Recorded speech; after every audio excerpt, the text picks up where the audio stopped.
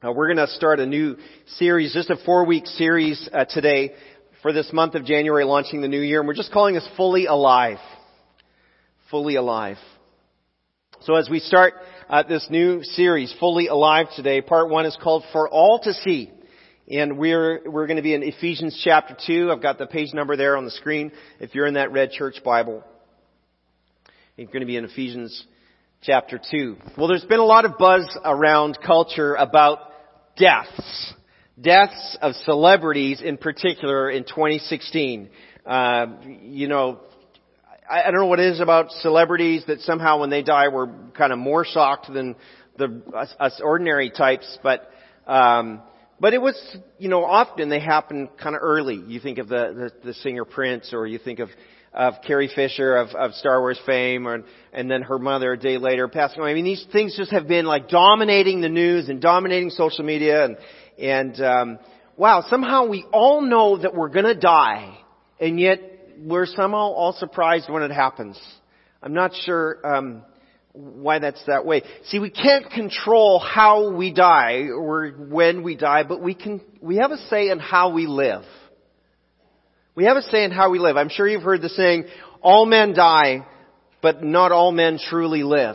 Or not all people die, but not all people truly live. And it's perhaps a cliche, but I think there's some real truth to that we all die, but not all of us really live. And I've been asking myself, my sort of guiding question these last few weeks has been, what am I going to do in 27 to live fully alive? I want to live fully alive. And so that's kind of what I've been pondering, and as we've kind of ended the last year and started the next year. And I would encourage that kind of question too, even for a church, because it's true in the church as well. As Bethany Church, I don't know if you knew this, but Bethany Church is entering our 75th anniversary year. This month, this church is 75 years old. And it's easy for us to think, oh, we're old. We're really old. I remember when I was a kid, I think I was probably 12, if I did my math right, maybe 11. And I remember my dad saying, three of my grandparents passed away before I was old enough to remember them, but my dad's mom was alive, and I remember my dad saying, well, boys, to me and my brothers, Grandma is 75. She's very old. And of course, when you're 12, that is very old. My dad's turning 87 next month, so I don't know what all that means, but it's easy to think, oh, we're really old. And when you think old, then you act old, right? When you think old, you act old. Having years under your belt does not mean you need to be out of touch and barely alive, right? Whether as a church or as a person. We love those stories of people older than us doing, crazy things that we wouldn't do, skydiving and stuff. John Glenn, who passed away this year in his 90s, he went to space in 1998 at the age of 77. That's pretty wild. Thought. Last April, I got my mom on a zip line to celebrate her 83rd birthday. She's 83 and on the zip line. Of course, she has told everybody and loves telling the story of, how she got on that zip line. Well, good on her, right? Now, in the church, even as we age in the church, we're called to be constantly renewed. We don't just get older, we're constantly renewed by making disciples. That's what Jesus told us to do. A disciple is a new follower of Jesus.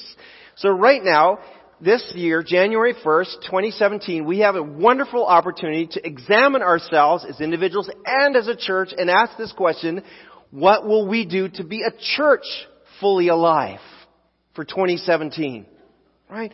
See, when Bethany Church launched in Fresno in 1942, the message of the gospel was fairly commonly known, and the Bible was generally accepted as true and authoritative in society. That's just how it was 75 years ago in America. And most churches started as something of a colony. For example, if you had German Baptists over here, you'd start a German Baptist church. And if you had Armenians over here, you'd start an Armenian church. And if you had Mennonite brethren here, you'd start a Mennonite brethren church. This is kind of how it was. And people would find a church based on kind of where they felt the most affinity. And sometimes if they really liked that church over there, they would join that church. But everybody knew they were the oddball and they stuck out and they had the wrong last name. But we're glad they're here, right? Isn't that how it was back in the day? right? Well, that's changed. That's really changed. Things are very different today. Generally speaking, no one's looking for a church. Your coworkers, your neighbors, the people you see on a day-to-day basis when you walk around your neighborhood, they're not looking for a church. But everyone is still looking for hope, for acceptance, for freedom, for rest, right? The very things that can only be properly fulfilled in a relationship with Jesus Christ. And Jesus says His followers are the church. And so we gather in these local bodies, these local places, whether it's the Well, or whether it's People's Church, or whether it's River Valley Church, or whether it's North Park Church, or whether it's Woodward Park Church, or whether it's Bethany Church. We gather in these places where we say, we're going to follow Jesus together. Now, over the past, let's say 30 years or so, churches have really started to realize that, saying, well, hey, wait a second. No one's kind of walking in, through these doors unless they have a good reason to do so. I recently read that someone said, for a person who doesn't normally go to church, to go into a church feels like they're crashing a wedding. Now, that's probably a fairly good kind of comparison, right? And so having a church building, having a facility, having some land, is a great tool for ministry. But to simply put a building up and put up a sign really does very little to fulfill Jesus' command to go into all the world and make disciples of all nations, baptizing them and teaching them all the things that Jesus taught us. That's the command that we call the Great Commission. Jesus sending us out to do exactly that. Jesus did not say, hey, stay inside and make disciples.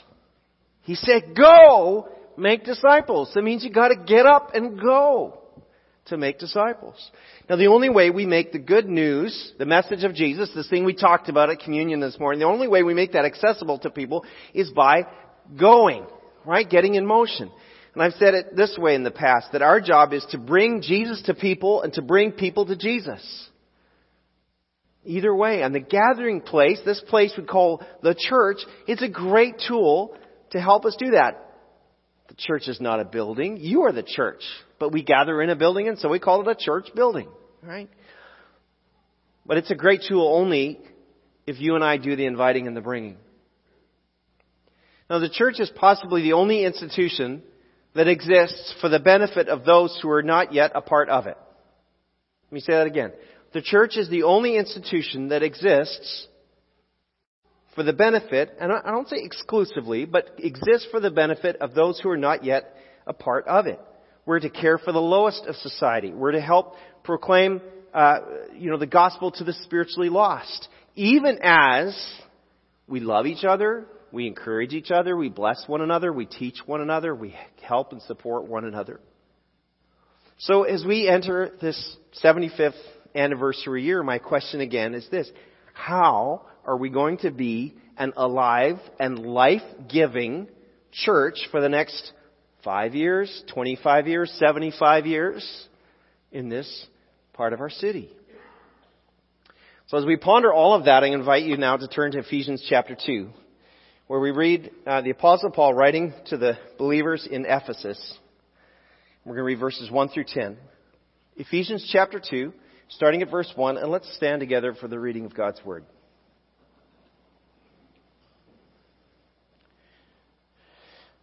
Paul writes this: once you were dead because of your disobedience and your many sins.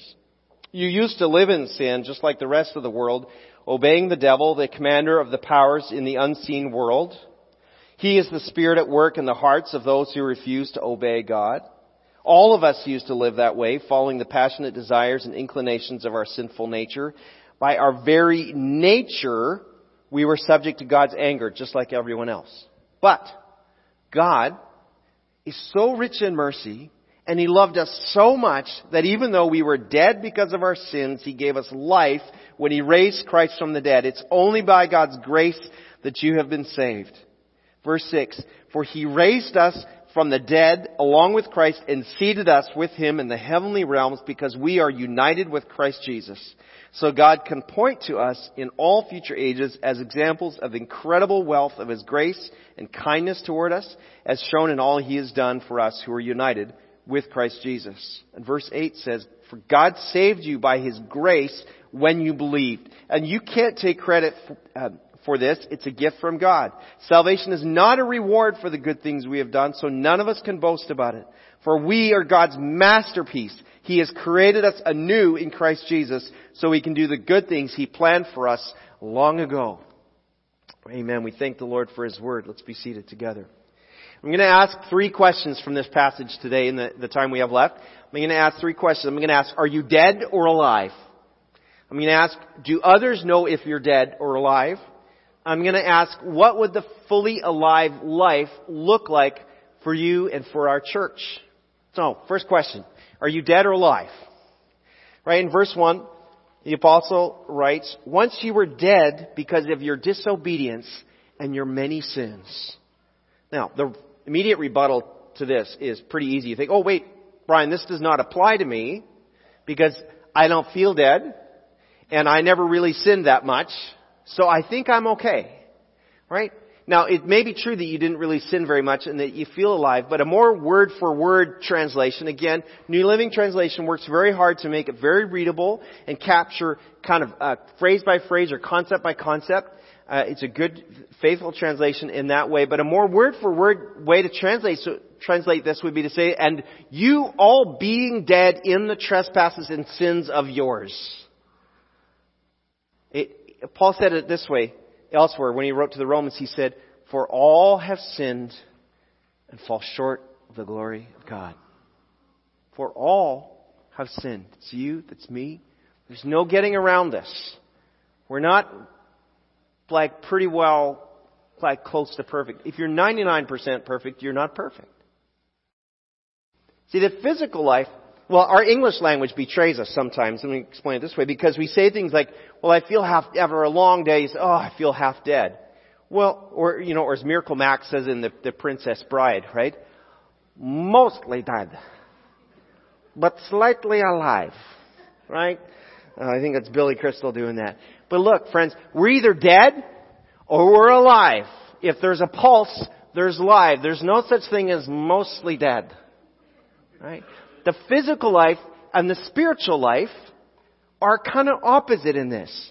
Right? In that physically, you're born and you start out alive and you end up dead. But in the spiritual life, we all start out dead, but we have the opportunity to end up alive now and for eternity. So physical life, you start alive, you end up dead. Spiritual life, you start dead, everybody, and we have the opportunity to come alive by our faith in Christ Jesus. Paul, when he writes to these Ephesians, he's writing to believers people who had come out of things like witchcraft and idolatry and sexual immorality, and all of which can simply be summarized as rebellion against God. Doing things my way instead of God's way. Living for my flesh instead of living for God. Living for power instead of living surrendered to Him. Right? And so the good news really comes out in verses 4 and 5 when Paul writes this. He says, but God is so rich in mercy, and He loved us so much that even though we were dead because of our sins, He gave us life when He raised Christ from the dead. And it's only by God's grace that you've been saved. If you reject God's grace of salvation, you are dead. You're spiritually dead. And if you receive God's grace by trusting in the death and the resurrection of Jesus Christ, you are alive now and forever. Now, not only that, but Paul says that by your faith, he goes on in verse 6, by your faith in Jesus, you've been given the position of seated in the heavenly realm with God in Christ. Now think about that. At this moment, look at your chair. You're on a red, reasonably comfy chair, right? You're seated on a red chair, but spiritually speaking, you are seated with God in Christ in the heavenly places. It's like there's a spot sort of reserved for you in a spiritual sense. And you're there even now. It's a great mystery of the gospel that God says, nope, I've got you here. What a place of security. What a place of assurance. What a place of encouragement. What a place of comfort, right? What a place of promise. Physically you're here, but the Bible says that's where you're seated. And this has nothing to do with how many times you've been to church, or how much you have or have not read the Bible. And by the way, I've got R&R reading journals over there and reading plans. If you want just to kind of follow a plan for the year, I've got 2 different ways you could do that. That's all available on that same table with the prayer and fasting guide. Right? But that's all this salvation business has nothing to do with going to church. It has nothing to do with how well you've read the Bible. It has nothing to do with how well behaved you are. The choice is yours by faith in Christ. And so today I ask, are you dead or are you alive? Verse 7 raises the second question. The second question is this, that do others know if you are dead or alive? Do others know if you're dead or alive? Paul wrote, God can point to us in all future ages as examples of the incredible wealth of His grace and kindness toward us, as shown in all He has done for us who are united with Christ Jesus. That us, God can point to us, that us includes you and it includes me, because Paul is referring to himself and to the Ephesian believers. That's the us he's talking about. So this is an ongoing us, right? You and I are on display for all to see the marvelous grace and kindness of God now and for generations to come. By the way, not only in the physical world, but also in the spiritual world. But do you know, and do others know, I should ask, do others know if you're alive? Is it obvious to an outsider? Well, how would that become obvious? Verse 10 gives us the clue. Jump all the way down to verse 10 where he says, for we are God's masterpiece. He has created us anew in Christ Jesus so we can do the good things He planned for us long ago. Salvation is not achieved by the works we do. We've kind of hammered that point this morning. But it's certainly demonstrated by our works, right? We're not saved by good works, but we're saved for good works. If we're alive, it will show in how we act and how we behave and what we do. Let me give an example. Think about a classic car in a museum. Think about your favorite car. 57 Chevy, 29 Chevrolet, a Model T, I don't know, 69 Corvair, if that's your car. I don't care. Whatever. You think about kind of your car and just think about it perfectly preserved and it's in a museum. You're like, oh, yeah, that's the car. I had that car. I had that car when I was in my teens. Oh, yeah. Or maybe it's a 67 Camaro like my buddy Stan had in Bible college. And all the girls wanted to go, Stan's taking us for ice cream. Yeah. Stan got a lot of ice cream paid for because he had a 67 Camaro, right? I mean, it's, okay, but if that car is in a museum and you look at that, look at that car. The car is actually useless. Because it's not fulfilling its purpose, which was to get people around. It might look great, right? But it's not alive in the sense it's not fulfilling its purpose. It looks great, it looks perfect, but it's essentially dead.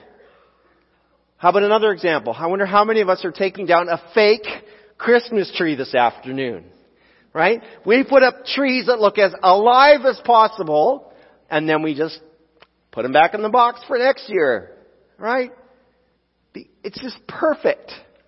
And that's kind of the problem. Real trees are much too imperfect for us to use, because there's always that one weird branch, or the base is too thick to fit your stand, or the top's all gnarly and you can't get the topper on there properly, or that gets sap on your fingers. So it's just so much easier and so much safer to just use an artificial tree. The problem is, it's not alive, it's dead. And I wonder if there's any parallels to our lives as individuals and as a church. Are we ever guilty of preserving the look of being alive, staying safe, but just go back into the box till next week? We bring it out and put it on display, and then we put it back in the box. Then we bring it back out, put it on display, and then put it back in the box. Everything just looks great. Sometimes people have, come to a church and they just say, man, you guys all just look so perfect. I could never be one of you. And I think, oh, if you only knew. Yeah, Just because I put on clean laundry this morning doesn't make me perfect. All right. Are we guilty of preserving the look of being alive but being dead on the inside? Because apart from Christ, we really are dead. And in Him, we're both alive and life-giving. And if that's the case, then Paul says we're on display to show God's mercy. But do others know if you're dead or alive? My third question is this. What would the fully alive life look like for you and for me and for our church? What would the fully alive life look like for us? I definitely do not want to live my life as a fake Christmas tree, looking good, but no life to it. I don't want to be a classic car in a museum, right? Restored, looking fantastic, but not fulfilling my purpose. I want to be fully alive and I want to be life-giving. So in our church leadership council, we've been revisiting some of the statements that define for Bethany Church our purpose and our mission and our vision. And if you allow me just to be technical for a moment, these are somewhat elastic statements. They're still kind of in process, but I'd like to share these with you because I want you to get a sense of who are we and what are we about? What's kind of the function and purpose of this body that we call Bethany Church. So let me run 4 things. First is purpose. Purpose is simply kind of a statement of why we exist. Your purpose is why you exist. So we're saying it this way. We exist to be fully alive, making Christ Jesus known from our communities to the world. I mean, when I think about the church, if I think one thing about the church, I want people to say, boy, that place is alive. Wouldn't that be a great sense? Wouldn't you love it when people come to your family gathering and you say, man, what a lively time we had?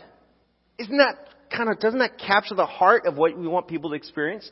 So that's the kind of the purpose. We exist to be fully alive, making Christ Jesus known for our communities to the world. Then we have a mission. A mission is kind of a way of stating, well, what do we do? What are we all about in terms of doing? And mission, we're saying it this way. We lead those apart from God to come alive by finding their way into the grace and truth of Jesus Christ and follow Him together. We lead those apart from God to come alive by finding their way into the grace and truth of Jesus Christ and follow Him together. This last December, we had a bunch of you just worked really hard to present what we call the Journey to Bethlehem. 3,000 people came through and experienced it. It was a terrific experience for those of you who participated and greatly appreciated by those who came through. We didn't do that just to provide Christian entertainment for the city. Our goal is to lead those apart from God to come alive. Because Paul says, you're dead. Without Christ, you're dead. You're dead in your sin. You're not alive. You have no eternal future and you have no eternal hope. So our mission is to lead those who are apart from God because they're dead to come alive. Why is that hard for us to grasp? That's what we're here to do. It's our mission. We have some objectives, our kind of targets, things that help us make decisions about what we do. Our ministry objectives are this. We pursue multiplication, unity, and maturity. 3 things. And that's those 3 things. We're going to talk about those over the next 3 weeks. Multiplication, unity, and maturity. Think about it like a tree. If you think about a tree in the ground, right? It's often the tree is often a great metaphor for the church. It's got roots, it's got a trunk, and it's got branches. Right? The roots are what give maturity to us. They hold us firm. They bring nutrients into the body. Unity is the trunk of the tree, strong. Maturity is those roots in the tree that draw life. Unity is the trunk of that tree that holds you strong together. And those branches, that's that reaching out, that multiplication, that provides shade to people. It's an orange tree, it provides fruit for people. If it's a fir tree, it gets cut down and made into a Christmas tree. But, right? Multiplication, unity, and maturity, those are the things that, that tree metaphor kind of helps you. And then finally, a vision. A vision is what you see. A vision is what could be because of what should be. And I think this is a good vision for us, that we see a church fully alive, international and intergenerational, glorifying God through multiplication, unity, and maturity. I love it. I love that the more color we have in here, the better.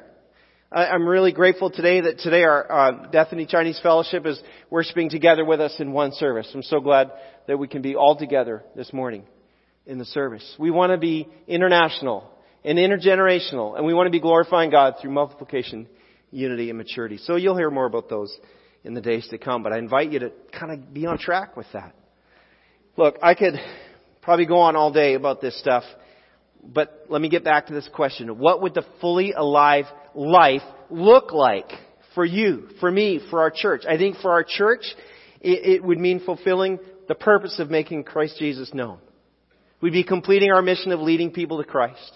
We'd be achieving our objectives of multiplication, unity, and maturity. We'd experience what could be and what should be, and that's a fully alive church that glorifies God. And when I think about fully alive, I think about words like vibrant and noisy and fun and healthy and creative and recreative and honest and repentant and courageous and generous and risk-taking and optimistic and enthusiastic and joyful and reproductive. All those things, you get this idea that, well, you could add many words of your own of what it would mean to be fully alive. And yet, many people outside of the evangelical American church would describe church with words like boring, dead, traditional, out of touch, worse. It breaks my heart. It breaks my heart. What would it look like for us to be a fully alive church? A church not for us, not a church of circled wagons for the faithful, not an ethnic colony to preserve a distinct heritage, but a church and a life-giving place. A colorful, generous, joyful, vibrant place. We're going to stay on this, like I said, this fully alive theme for a few weeks. As we explore who God is calling us to be for the next 75 years. And then on February 26th, we're going to gather again in one service for a great big celebration, anniversary celebration with lunch to follow. I hope you can be a part of that. Let me go back as we wrap up to two of probably the most important verses in the entire Bible. Ephesians chapter 2, verses 8 and 9. Paul just summarizes so nicely. He says this: God saved you by His grace when you believed. And you can't take credit for this. It's a gift from God. Salvation is not a reward for the good things we have done, so none of us can boast about it. None of us is anywhere near perfect. We've all got flaws. We all have failures. We all have a few skeletons in the closet. Even if you think you're pretty good at something, honestly, there's someone else doing it better. Your goodness can never be good enough. But God's grace is enough. And it always will be. You're saved by God's grace through your faith. You cannot unsave yourself when you sin or you transgress in some way, because God has seated you in heaven, and He's the one to do that. His grace covers your sin. There's no sin where God's going to say, "Oh, I didn't think of that one." His grace is enough. Let me add this. His grace is enough for that loved one in your family that doesn't follow Christ right now, that coworker, that neighbor, that student in your class that you just want to strangle. Right? Don't do that. But, right? God's grace is enough for them too. And when you've trusted in God's grace, that makes you alive. Alive. Today and forever. So we are called to live the alive life. If you've never put your faith in Jesus to make you alive, today would be a good day. January 1st, 1/1/2017. Today would be a great day to start your new life in Christ. Why not make it a fresh start? Can we stand together as we close in prayer?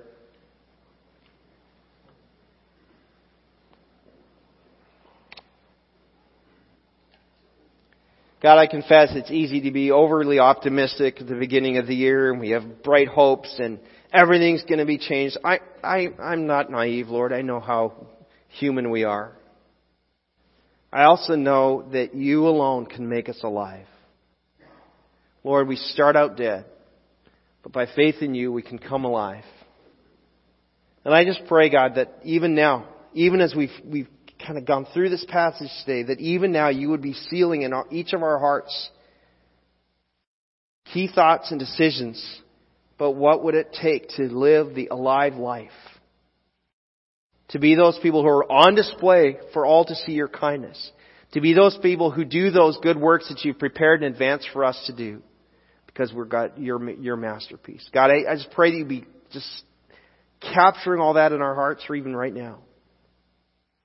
As only you can do. Lord, I pray that this would be a year like no other. That instead of being like, oh, we're getting old, God, that we would say this is a year we came alive.